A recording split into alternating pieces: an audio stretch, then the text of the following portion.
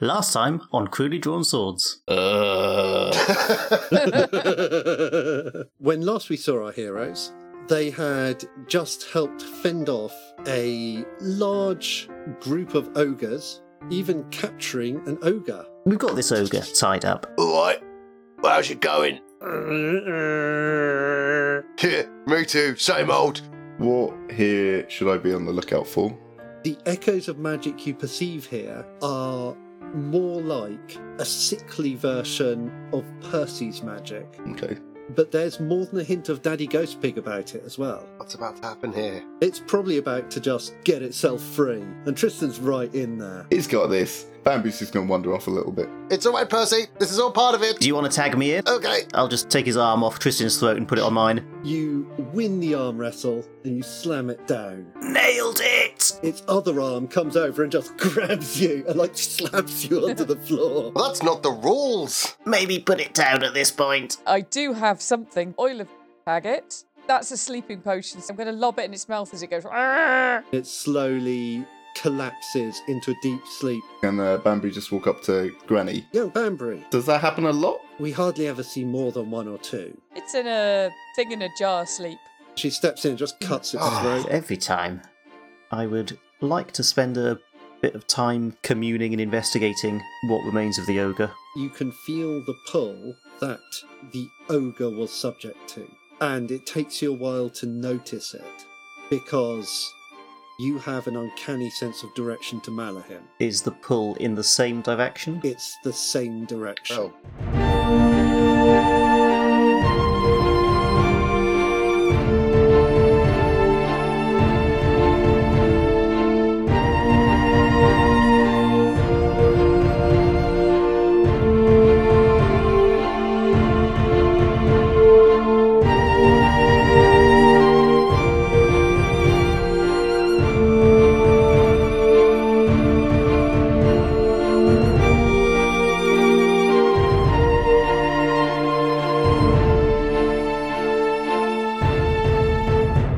It takes a while to get everyone moving, but the community is also accustomed to operating this way.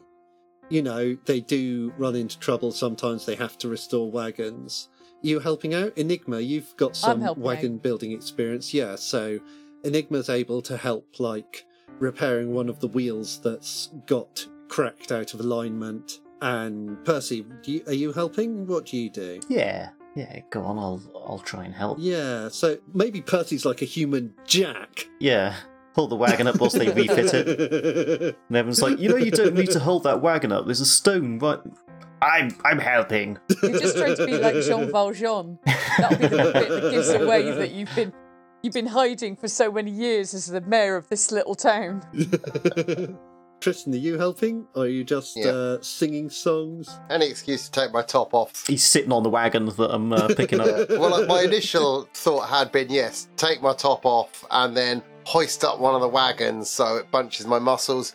But as I was taking my clothes off, Percy's gone over and done that. So now I'm just kind of standing there topless going, oh. You could carry tyres around. Like that famous photo, Fred with tyres. Oh, yeah. See, yeah. Okay, my job's just going to be carrying the wheels. And I've wrapped my shirt around my waist and I'm just walking back and forth. It was either that or I was going to sing a slightly awkward topless shanty to everyone. Topless Wagon Shanty is a good name for a song. I'm going to be standing on the wagon that Percy's lifting going, heave-ho the wagon wheel. And it's surprisingly jaunty and doesn't really fit the work. And a little bit like the Archers. Yeah, I remember that. So everyone's kind of, but because it's weirdly paced, everyone's kind of in this go stop kind of jerky work motion because they can't get into any kind of rhythm. Banbury, are you assisting? And you have, to be fair, earned the right to rest if you so desire. Banbury doesn't want to do any actual manual labour. It's not really his thing, so he's going to do busy work. So he's going to get his broom and just start trying to brush some of the guts and gore away from the various wagons, and then he's going to realise there's lots of guts and gore now in his new broom, and that hasn't really gone that well. So then he'll just be holding it from the end and shaking it and just trying to splat all of the guts and gore off, and then that's going to be like landing on various different people who are crying and upset that their homes have been attacked. So he's trying, but he's not really achieving. Yeah, no, that's good. And so it takes a little while, but they get things patched up well enough for the night. And the wagons start rolling. You are offered space in the same wagon as Tristan for the night, Banbury, because yours is obviously a bit scorched. Banbury will say heavy pass on that and ask for any other wagon. Thank God. Tristan's going to remain silent and just know that if he does anything, he might accidentally get Banbury in his wagon tonight, so he's going to stay just quiet. I hope no one asks anything of him, and that Banbury just goes into another wagon. You guys. Okay, after some discussion, it's decided that maybe Banbury could sleep on the roof of the wagon because the floor's not that stable, but the decking, if he doesn't mind being under the stars, it's not the coldest. Big thumbs up. Right, yeah. And so Grandmother Chi, there are two other people who help run the village, one from a kind of each generation, and so they've been helping to lead things, and things are back underway. Grandmother Chi is looking still fairly sparky, and she invites you back to her wagon, and she says, "Do come in. I apologise that our dinner was somewhat interrupted, but I can offer you all tea." And she has like her teapot on the little brazier, passes it round. It's hella authentic. It tastes authentic AF. As fudge. As fudge, yeah. Fudge is also tea and fudge is a very authentic combo. Are we in Devon? It feels like Devon. And she says, "I can tell you the story of Long Year and the Bad Hunter." Nah. Very well. Next. What story do you wish to hear? Just tell me the story of Tristan T. Wilde fighting the ogres. Long Year and the Hunter would do just fine. Apologies. I'm going to act dejected. This is the way that we describe our immediate history. There was a time before we travelled when a person could have a house on the ground and live her whole life there. In that time, there lived a hunter, and his name was Long Year, and he was the greatest hunter of his hemu, which in those days had neither wagon nor wheel, and travelled far and wide. But one day the bad hunter came to his door and said, "Long Year, you are a good hunter, but I am better." In our stories, the bad hunter often comes. Both of these are characters that appear in other stories. Long Year was not going to accept this, for he was the greatest hunter of the whole wide world in those days. "I'm the greatest hunter of the whole wide world, and though you are famous for your wiles, I can catch any creature, even one you cannot." "Is that so?" replied the bad hunter. "Then perhaps you could prove yourself to me. I can hunt any animal in the world save the sacred beasts of the valley people, and there is but one who eludes me still." Long Year saw the challenge before him straight away. "Name it then, and I will prove myself the greatest of us." "This creature is so tiny," said the bad hunter, "that she escapes my notice. But if you seek out the tiny snow wren and capture her for me, I will reward you richly." Now Long Year had many tricks for catching birds, and he quickly agreed, vanishing towards the forests of the south. It was as the bad hunter had said, however. The snow wren was small and difficult to catch, vanishing into the ice, flitting from place to place, always just ahead of him. Long Year thought long and hard, and then he went to the market and purchased yellow root in great quantity. Walking along the edge of the snow, he scattered the yellow root like fine dust upon the surface, and as he passed, there was nowhere behind him for the snow wren to hide, for her feathers were white. And so she led him to her nest. Long Year smiled, for here he could lay a trap to catch her alive. He called upon the bad spark, whose fires still crossed the plains, and asked for a cage of flame, promising that this would anger Bad Hunter. Long Year captured the snow wren, surrounding her in bars of fire she could not pass. "Bad Hunter," he called, "see who is the greatest of us now." "Indeed it is you, Long Year," the Bad Hunter replied. "You are the best of us after all." And he took a single feather from the snow wren and gave it to Long Year. "This is a treasure of great value," said the Bad Hunter. "Perhaps I am too generous to grant you such a thing, but it does not matter to me." "Release the bird," Bad Hunter instructed, and when Long-Ear did so, she fluttered away into a stand of bushes. "Ah," said the Bad Hunter, "now things have changed, for see who I have found." And he pulled aside the bushes. Huddled within them were the sacred beasts of the valley people. And when they saw that the Bad Hunter had reached them, they gave a great cry and ran away as fast as they could. But for all Long-Ear's conceit, the Bad Hunter was the greatest of all hunters. And for once, his siblings, the Bad Spark and the Cruel Mob, the Bad Flood and the Falling Rock, all joined in the hunt. Soon all the sacred beasts were slain, and Long-Ear realised that the treasure that the Bad Hunter had given him was nothing compared to the cruelty of this hunt. All the animals were chased across the plain and slain until only one remained. This was the great stag, and it returned to Long-Ear and stood before him. "You have destroyed us, Long-Ear," said the stag sadly, "but you will pay a price for it. Our blood spilled here will curse this land so that your children and all your people may rest upon it no more, as we were unable to rest after you revealed us." Then the Bad Hunter and the rest of his court came, and the stag was torn down and slain. Soon the animals were gone, and so was the terrible hunt, and Long-Ear stood alone with the single feather he had been given, and knew that the stag had spoken true, and that his people would never rest on that blood-soaked earth again. So that is the story we tell. That's a very interesting story. Do you have any others about... Is there a sacred animal which is a pig?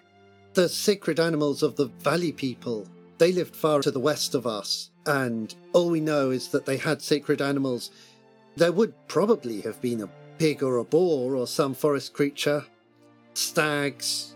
They were forest lands there, I believe. Those lands must be what are now the Western Kingdoms. And can you tell us anything more about the valley people? Were they just people that lived in the west, or are there more tales about them and what they did? They were just the people who lived in the west.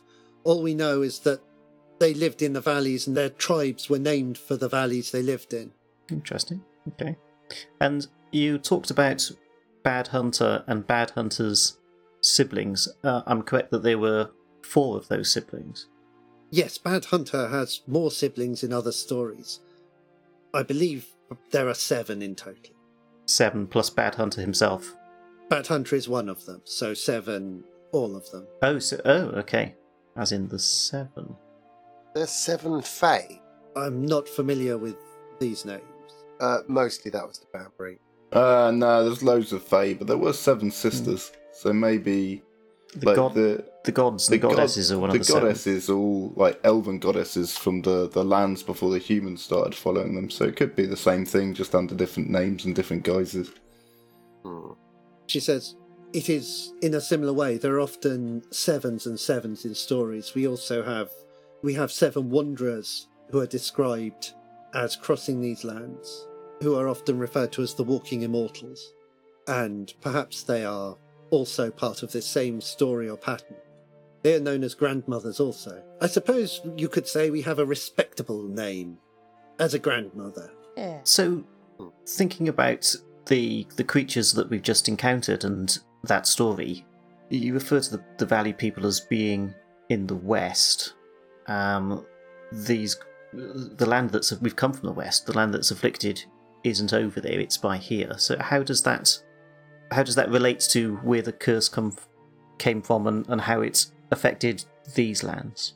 Our stories are about our lands, but these sacred creatures could run further and faster than any other animal, so they may have started near the valleys, they may have started somewhere else. Are you suggesting that the departure of the sacred creatures is what gave rise to the curse? That is what we believe, or that is what our stories tell. Their blood spilled on the earth was a corruption that brought about the curse. Right, I see. As Percy told us the whole Malahim, and these creatures seem to be going towards Malahim. It's interesting because these creatures seem to be going the same way that we are. Spoiler alert.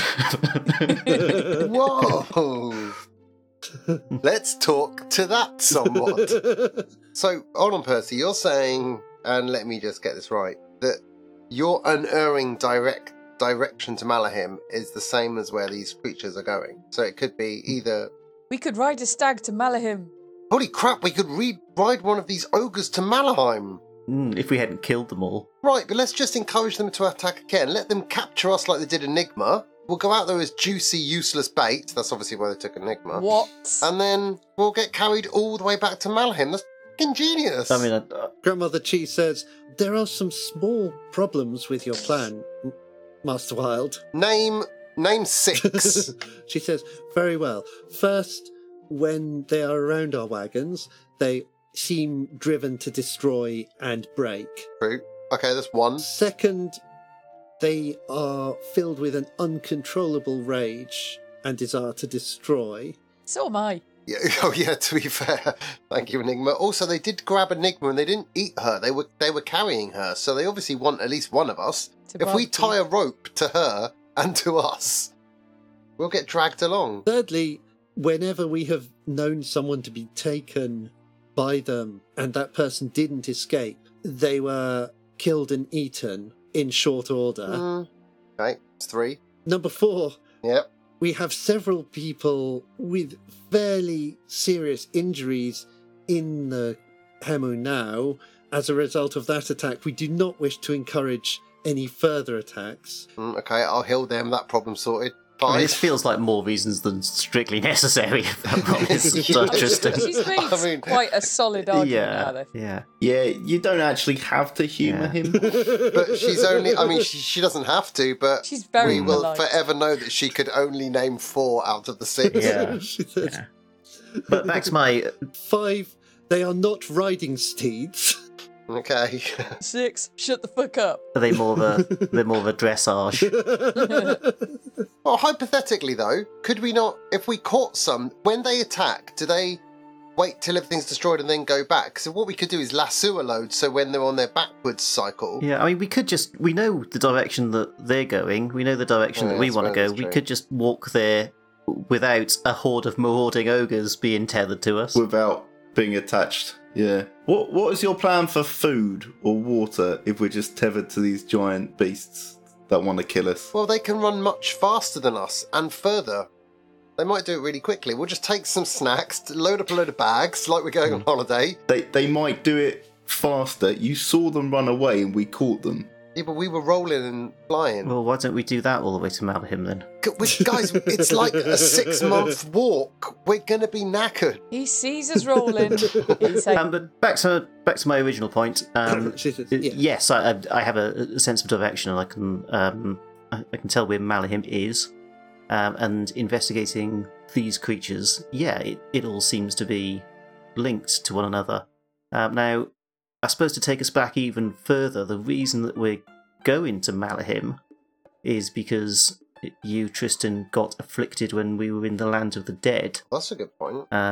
Trying to pull Enigma back out. remember that? Now, Enigma seems to have the traces of what may well be one of these sacred creatures knocking around her, which presumably would have come from the same place, or... I bet there's more than one ghost pig. Everything that's... I mean, the things that we've encountered in the Land of the Dead all seem to want to go to Malahim, if we follow that theory. Have we suddenly ended up in the plot to Wizard of Oz? Well, Ben got fed up of ripping off King Kong, and before that, ripping off Lord of the Rings, so... I am a cowardly ghost pig. And I'm looking for my courage. But it's interesting that a sacred boar seems to be hitchhiking off the back of Enigma to try and get to Malahim, whilst you, Tristan, have been tasked to get to Malahim by something that may well be linked to that. So you think the boar is trying to get to Malahim? I just assumed it was some kind of personification of her royal father. Yeah, I think that's was a good working theory until this story just happened, frankly. Okay, but we obviously can't It's no point asking Enigma to try and summon it. A, she's going to deny it even exists, and B, she's not going to probably be able to. But we could try. I don't think I've ever denied Daddy Ghostpig. You can't deny Daddy You Ghostpig. can't. I mean, after all, he's saved our bacon. That's pretty insulting to you. You deny your father, but not a pig version of him. Ah. So, Ben, Yes. very quickly, Banbury's just going to use True Sight and have a look around. Okay. Maybe he's not Daddy Ghost Pig. Maybe he's just Ghost Pig. Enigma, is there any chance you can, I don't know, try and summon it? I don't know how you would just shout, "Come to me, Just Daddy." Have a Ghost Pig." rummage round inside, see what you can pull out. Sweet. Okay, so while we do this, Banbury has applied his True Sight, Fail to cast True Sight. Oh, and so you're going to mark experience. and he goes blind. I know what happens. You begin to enable your True Sight, and you start to see that familiar change to your perception. And then there's a noise. It almost feels internally like your head has hit like a metal tray. It's like tang, kind of goes through your head and really right through your body. And then for a moment, you're seeing yourself. You're seeing yourselves in the wagon from a different point of view. And then you're back in your body, and then you kind of flip between those for a while. And then you feel the sight of yourselves in the wagon start to go misty and diffuse. And then you are back to normal, but your spell has been comprehensively interrupted. Banbury's going to stand up, put one finger in the air, look like he's going to say something, and then just as he opens his mouth, he's going to vomit everywhere. Oh. And then he's going to have a little lie down. He's pulled a whitey, guys. Oh. Do you want him to grab the kettle and just fill it up with vomit? Christ. I think what happens is a little goes on the kettle, most of it goes into the brazier, and just creates this wash Oh. of chundry vapour that fills the air. Evacuate. We'll reconvene to the roof of this thing and leave Banbury in the hot, sweaty puke sauna. That whole thing's going to have to be valeted now. I don't feel very well.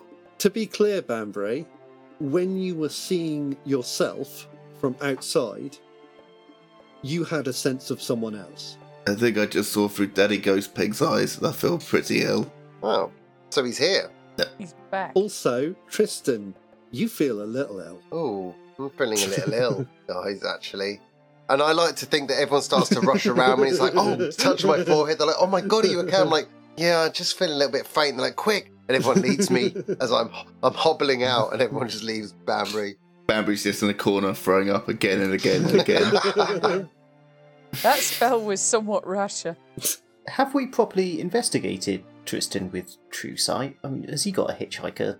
I believe Tucked he away. did. Yes. Has he keistered a sacred animal or something? He's got a magic glowing cock, hasn't he, or something? Well, thank you, Enigma. How very nice of you. He had a slight glow to his guitar, I believe, last time that Banbury Okay. True Sighted him. But was otherwise unremarkable, much as he is without True Sight. Ooh, I went. Lol. Right, again, what is this Tristan beef with the GM? So, Grandmother Right. Cheek kind of looks around the room and says, Banbury dear, perhaps you should be closer to the side of the wagon, and maybe we could all sit out on the front for a little while, perhaps. She's so nice. Okay. Banbury's just gonna vom all over Grandmother. Aw. We're so sorry. She's all right. Quite She's dealt with embarrassing. the young before. She's a wise old nice lady. She has dealt with quite a lot of young children down the years, and what happens is it just splashes down her Throat. immensely expensive silk robes, just absolutely layered with a big yellow splash of Banbury vom. Banbury's gonna look incredibly sorry about it. There's just a moment where she looks at him, he looks at her, and it just slides off and leaves no trace at all and falls on the floor. Whoa. Wow. I need this outfit. She says, Screw Enigma. Before you give Enigma flying magical daggers to go with her magical boots, Daddy Ghost Pig, and Royal Highnessness, or whatever it's called, I want good, undirtable clothes. It's pretty good because, you can never even see what you've sat in. Yep. Okay, that's up there. Best pun of the season so far, perhaps. I'll give you that one. I'll keep quiet for the rest of the episode. That one's quite good. That's not true! She says, Master Wild, you see the value of our silks, I believe. Yeah, how can I get me a pair of that? I do care what it looks like, but I'm going to point to my general clothes and be like, let's make this out of that, because they are amazing. Well, when we get to land, we'll see how things shake out. If we can resolve this situation that we find ourselves in, I think you'll be amply rewarded for your service.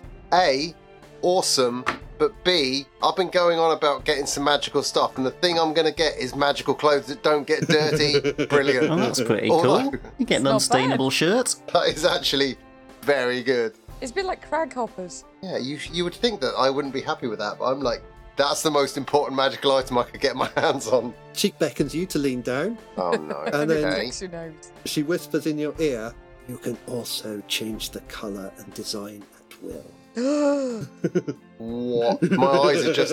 Yeah, my eyes are doing what Ali's face has just done too. Holy shit, yeah, okay. And it's fair to say that I know Enigma's going to want it too, so I'm going to look across and be like, we need to get some of this shit. You could just have pockets wherever you wanted them, whenever you wanted them. Let's just put our rivalry aside. No one-upmanship here. We both want a suit of this. From now on, Enigma, my blood's packed to you, as I will do whatever it takes to get us a pair of these clothes. So many ruffs. Goodness me, this is going to be amazing. We're going to just push Banbury out and... She gives you a slow nod. Oh, yes. Oh, this season 3 is finally picking up. Everything's coming up, Tristan. She does ask what happened, Banbury. I think I'll get travel sick. She says, this is not the place for travel sickness. But also, you've been with us a week. Normally, people are ill for a couple of days. I got magic reverb. I don't know why. Maybe I sat too near Enigma. I'm totes magic. She's totes magic. Does this often happen to you? No. Right, I see. So on this wagon, it's kind of got like a deck bit and then the covered part at the back. So the covered part is now not a desirable place to be, thanks to Banbury's endeavours. So you're out in the front and the stars are bright in the sky above the plains. And the wagons are just slowly rattling along. They're all roped together at the moment, so they can't drift apart, and it means that you don't need people to be monitoring and driving each one. They just go very slowly through the night, rolling where the wind takes them. So you're quite comfortable. Was there anything else you wanted to talk about tonight? Can I just, before I forget, ask Nana Chi in hushed tones whether or not the gem is still safe? I'm assuming she checked it after the attack. She says, I actually hadn't. And she dashes back in, and you hear a drawer opening and closing and opening again, and then opening and closing and opening again. And she comes back out. She's like, Oh, yes. Sorry, Nana. It seems to be fine. It still looks good. exactly as it was. But well thought, Master Wild. Thank you. Someone is playing a game with us, and I do not know what their next move will be, but I feel the sooner we can get to the city, the sooner we can find a way to resolve this. That awesome silk thread dagger trick. How does that work? She says, oh, yes, of course, the silk command. You wouldn't have the silk and the dyes, so... There are disciplines that we learn that involve directing silk that has been dyed through our processes that allow us to use it for many things. So in addition to threads, you can also direct them, and she uncoils the little thread she has.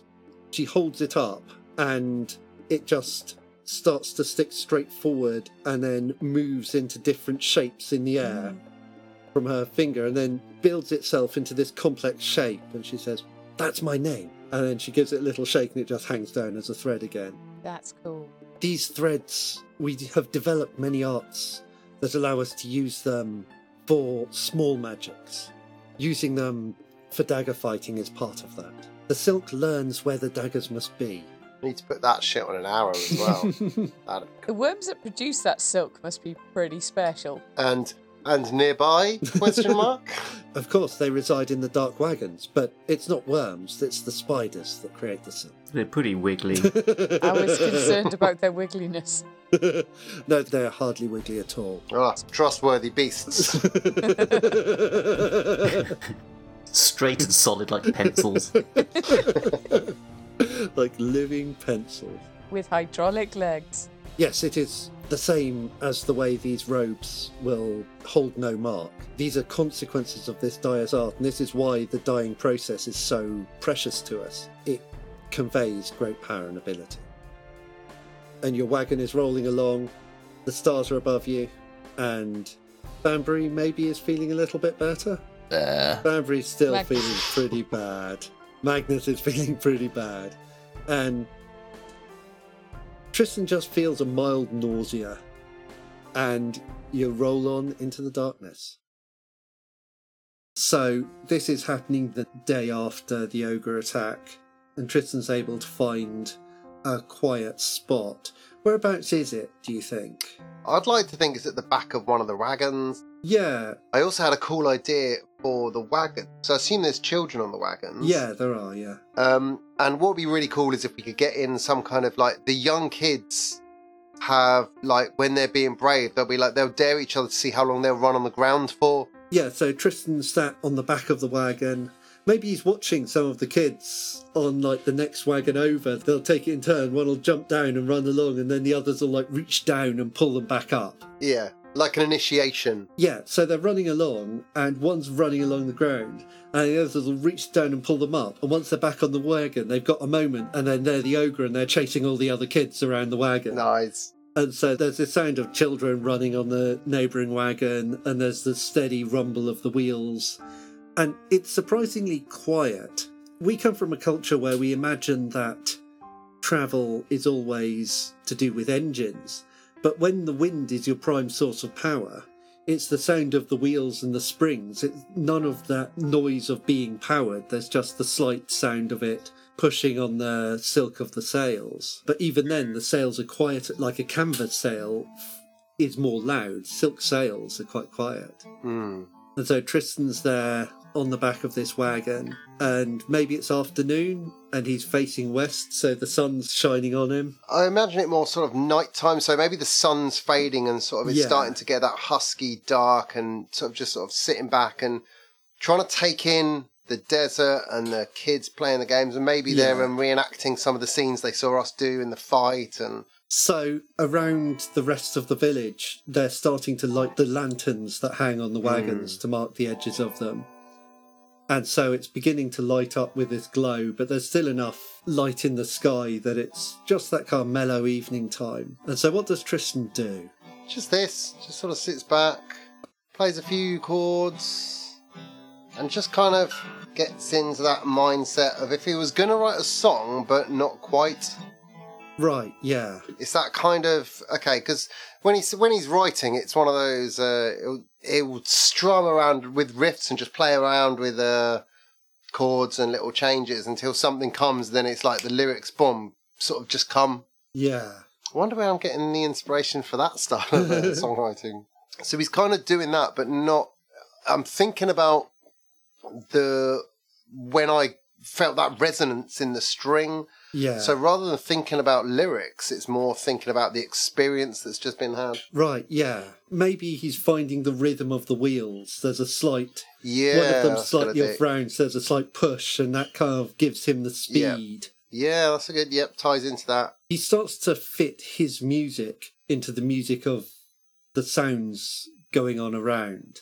Yeah, like it's not that there's a pattern in like the children's laughter and the screaming, but there's almost, there's something about it. It's almost like a mist over that sound that is not controlling it, but almost influencing it. Like, or it's influencing it. It's hard to tell. There's like almost like a fog that you either you are interacting with it or it's interacting with you, and you can't quite tell. Yeah, and after a little bit of this playing, Tristan starts to realise that he's in time with the things around him, and the music is in tune with the wind and is in tune with the light from the lanterns somehow. And he realises he can hear the light, and that he can hear how the light relates to the harmony. And then it's like there's a sudden flip. That was louder than intended, so I drowned out the words. I assumed you were going for there's a big noise. And I was like, I'm trying to strum in time to the magic, and then I just drowned out what you said. Sorry, continue. It's like everything flips around, and suddenly Tristan can see the harmony in the same way he could hear the light. It's like a kind of synesthesia, but now all your perception is perceiving not the things, but the music within them and the harmony between them. And in a space around him, it's not reaching right to the horizon, but in the space around him, he can see the lines of notes. He can hear and feel the individual notes that are the plants and the ground. And he can feel the notes that are the beams of the wagons and the wheels, and the rhythms that are their movement and the change that they represent in the world, and the way those harmonies shift as everything moves near everything else. And Tristan starts to realise that whenever he's been using music to heal, what he's been doing is recreating the harmony of the different notes within the person that he was healing. So he could feel a dissonance in them. And now he starts to realise that his healing songs were always about restoring the harmony, about taking those broken pieces of music and making them back into a real song. Yeah, it's almost like a chord progression, basically. It's kind of... Yeah. You'll go from A minor, F, a great combo. But if you go A minor, I don't know, B flat, yeah, might not sound as good. And it's that kind of... it feels like it's... yes, when things feel off. Yeah, the music sort of... It doesn't flow, it doesn't sound right, it doesn't sound good, basically. And within this harmony and this nature, there's something underlying it, like this deep bass rumble. This shadow somewhere beneath and within the ground. And he starts to realise that that is the curse. That what he's perceiving is the curse of the earth. Okay. Can I try and tune in to the Hawks and see if they have a specific kind of tune? Yeah. So I can feel the curse. So it's interesting. I'm going to sort of see if it's see if magic has a particular sound or feel, because I know they've all got something special about them. So I want to see. Yeah. And so your perception reaches around most of the village.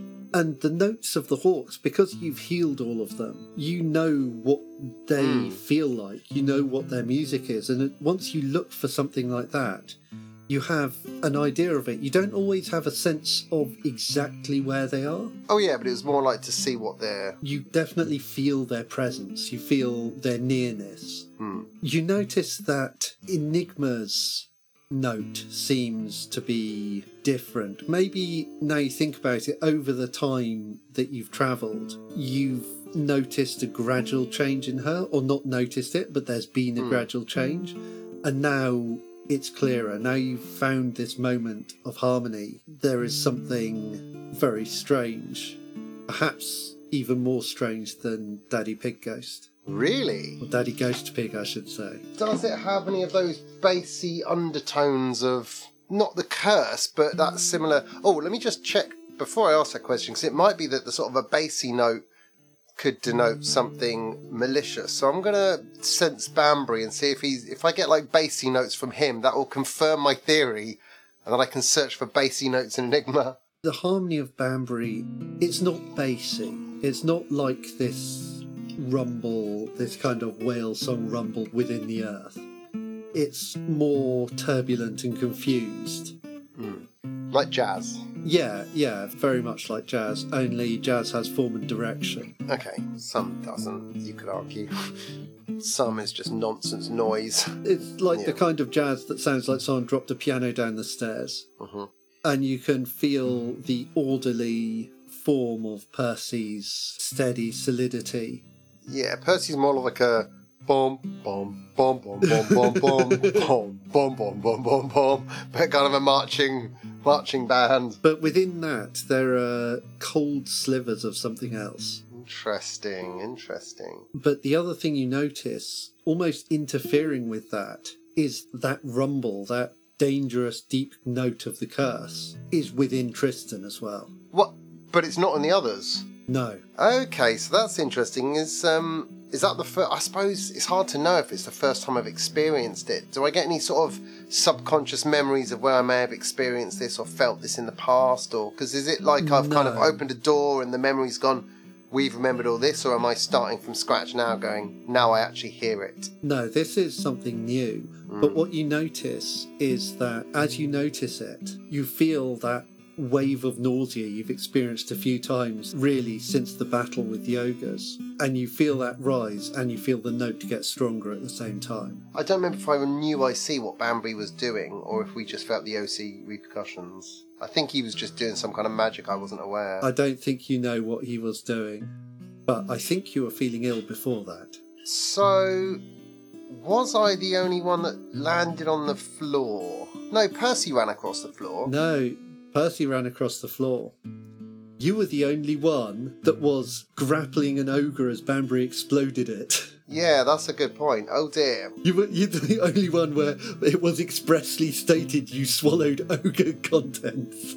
No, I dodged out of the way room with my high dex. Okay, that's interesting. I'll have to keep an eye on that then. I mean, I'll worry about that after I've got 2 Malahide back. I mean, you can now feel this shape in the harmony, like a thread that's got tangled and twisted somewhere within you. I might try and pluck at it. I mean, now's the only time. They might as well do it now. It's not going to be time later. And sort of see if I can... Although, it's risky because it might be magic I don't really know. But I want to try and see if I can find its note on the guitar. See if there's a note that kind of resonates with it. Yes, so you're kind of playing the melody and the harmony that fits into the environment. And you draw it more into yourself. And now you are practicing your arcane art. So why don't you give me a charisma roll? Yeah, I'd have preferred something a bit more successful. On a 7 to 9, it still works, but you draw unwanted attention and your magic reverberates to other targets, affecting them as well. Maybe the Hawks are going to be puking tonight and they won't realise it till they listen to this. So what Tristan feels, he finds the point where the harmony is broken and you know what the note is supposed to be. And you take the melody you're playing and you shift from the wrong harmony to the right one, and immediately the nausea passes. Okay. And you immediately feel clarity through your body in a way that you didn't feel before. Your art has become more nuanced, you realise. Yeah. This kind of introversion has changed this feeling and has healed you of the curse. Now, well, I kind of want to try something, but it's a bit outlandish. I kind of want to hop off the wagon. Yeah. And walk along, sort of step aside a bit and sort of... I mean, I'm going to...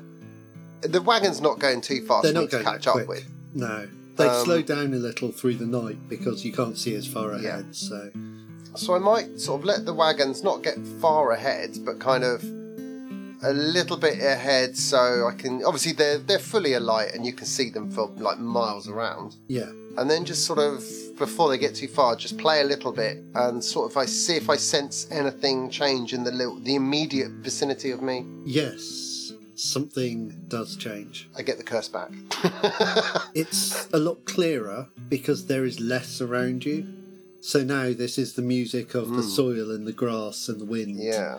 I want to bind some, like, the melody of the rocks and the grass into it as well as kind of almost a protective sort of spell, as if it's like saying, drawing that strength into me when I experiment sort of sending it into soil, as it were. What you feel is you can find that harmony, and you can even push back a little against the force of the curse directly below you. But it's very strong. Yeah, it's like... It's very old, and it's very powerful. So it bounces back like you're pushing against something... Like the surface of a balloon that kind of... Yeah, it's that kind of thing. Whereas if you had enough force, maybe you could pop it, but... If you had the right place, you might be able to reach it. Well, that's a pin drop. That's a... Whatever it is it? Something's dropped. Yeah. Interesting. Okay, I'll jog and catch up with the wagon, kind of catching on with one hand onto the wagon with the kids, kind of skidding along and then hopping up, and hopefully they're like, what? Yeah. Monster! Where did he come from? The one thing that was weird about it is that while you're out there, for a moment, you felt some threads of a completely different harmony above you. Man, this is a lot to take in. A completely different harmony just momentarily, but it was like someone was there and then they were gone.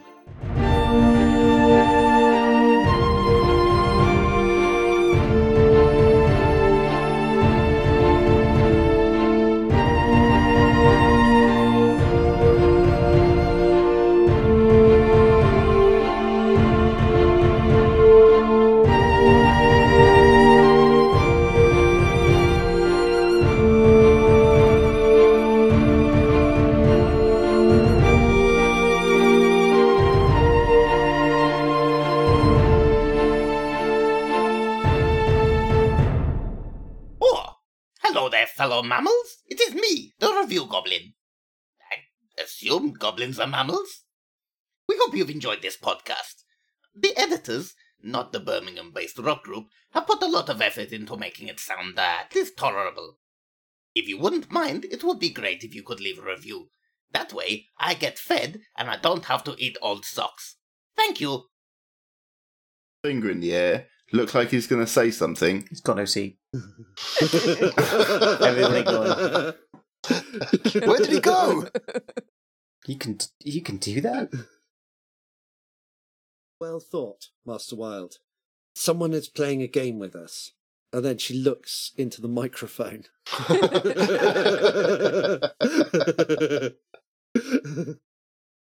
So let's do a 1, 2, 3, 4. Okay, so I'll do 1. 2. Okay, let's do another one. You don't say it. Just like think of the number and say it. I understand the concept of 1, 2, 3, 4. Why would you have to explain there's a 1 coming and then go, and here's the 1?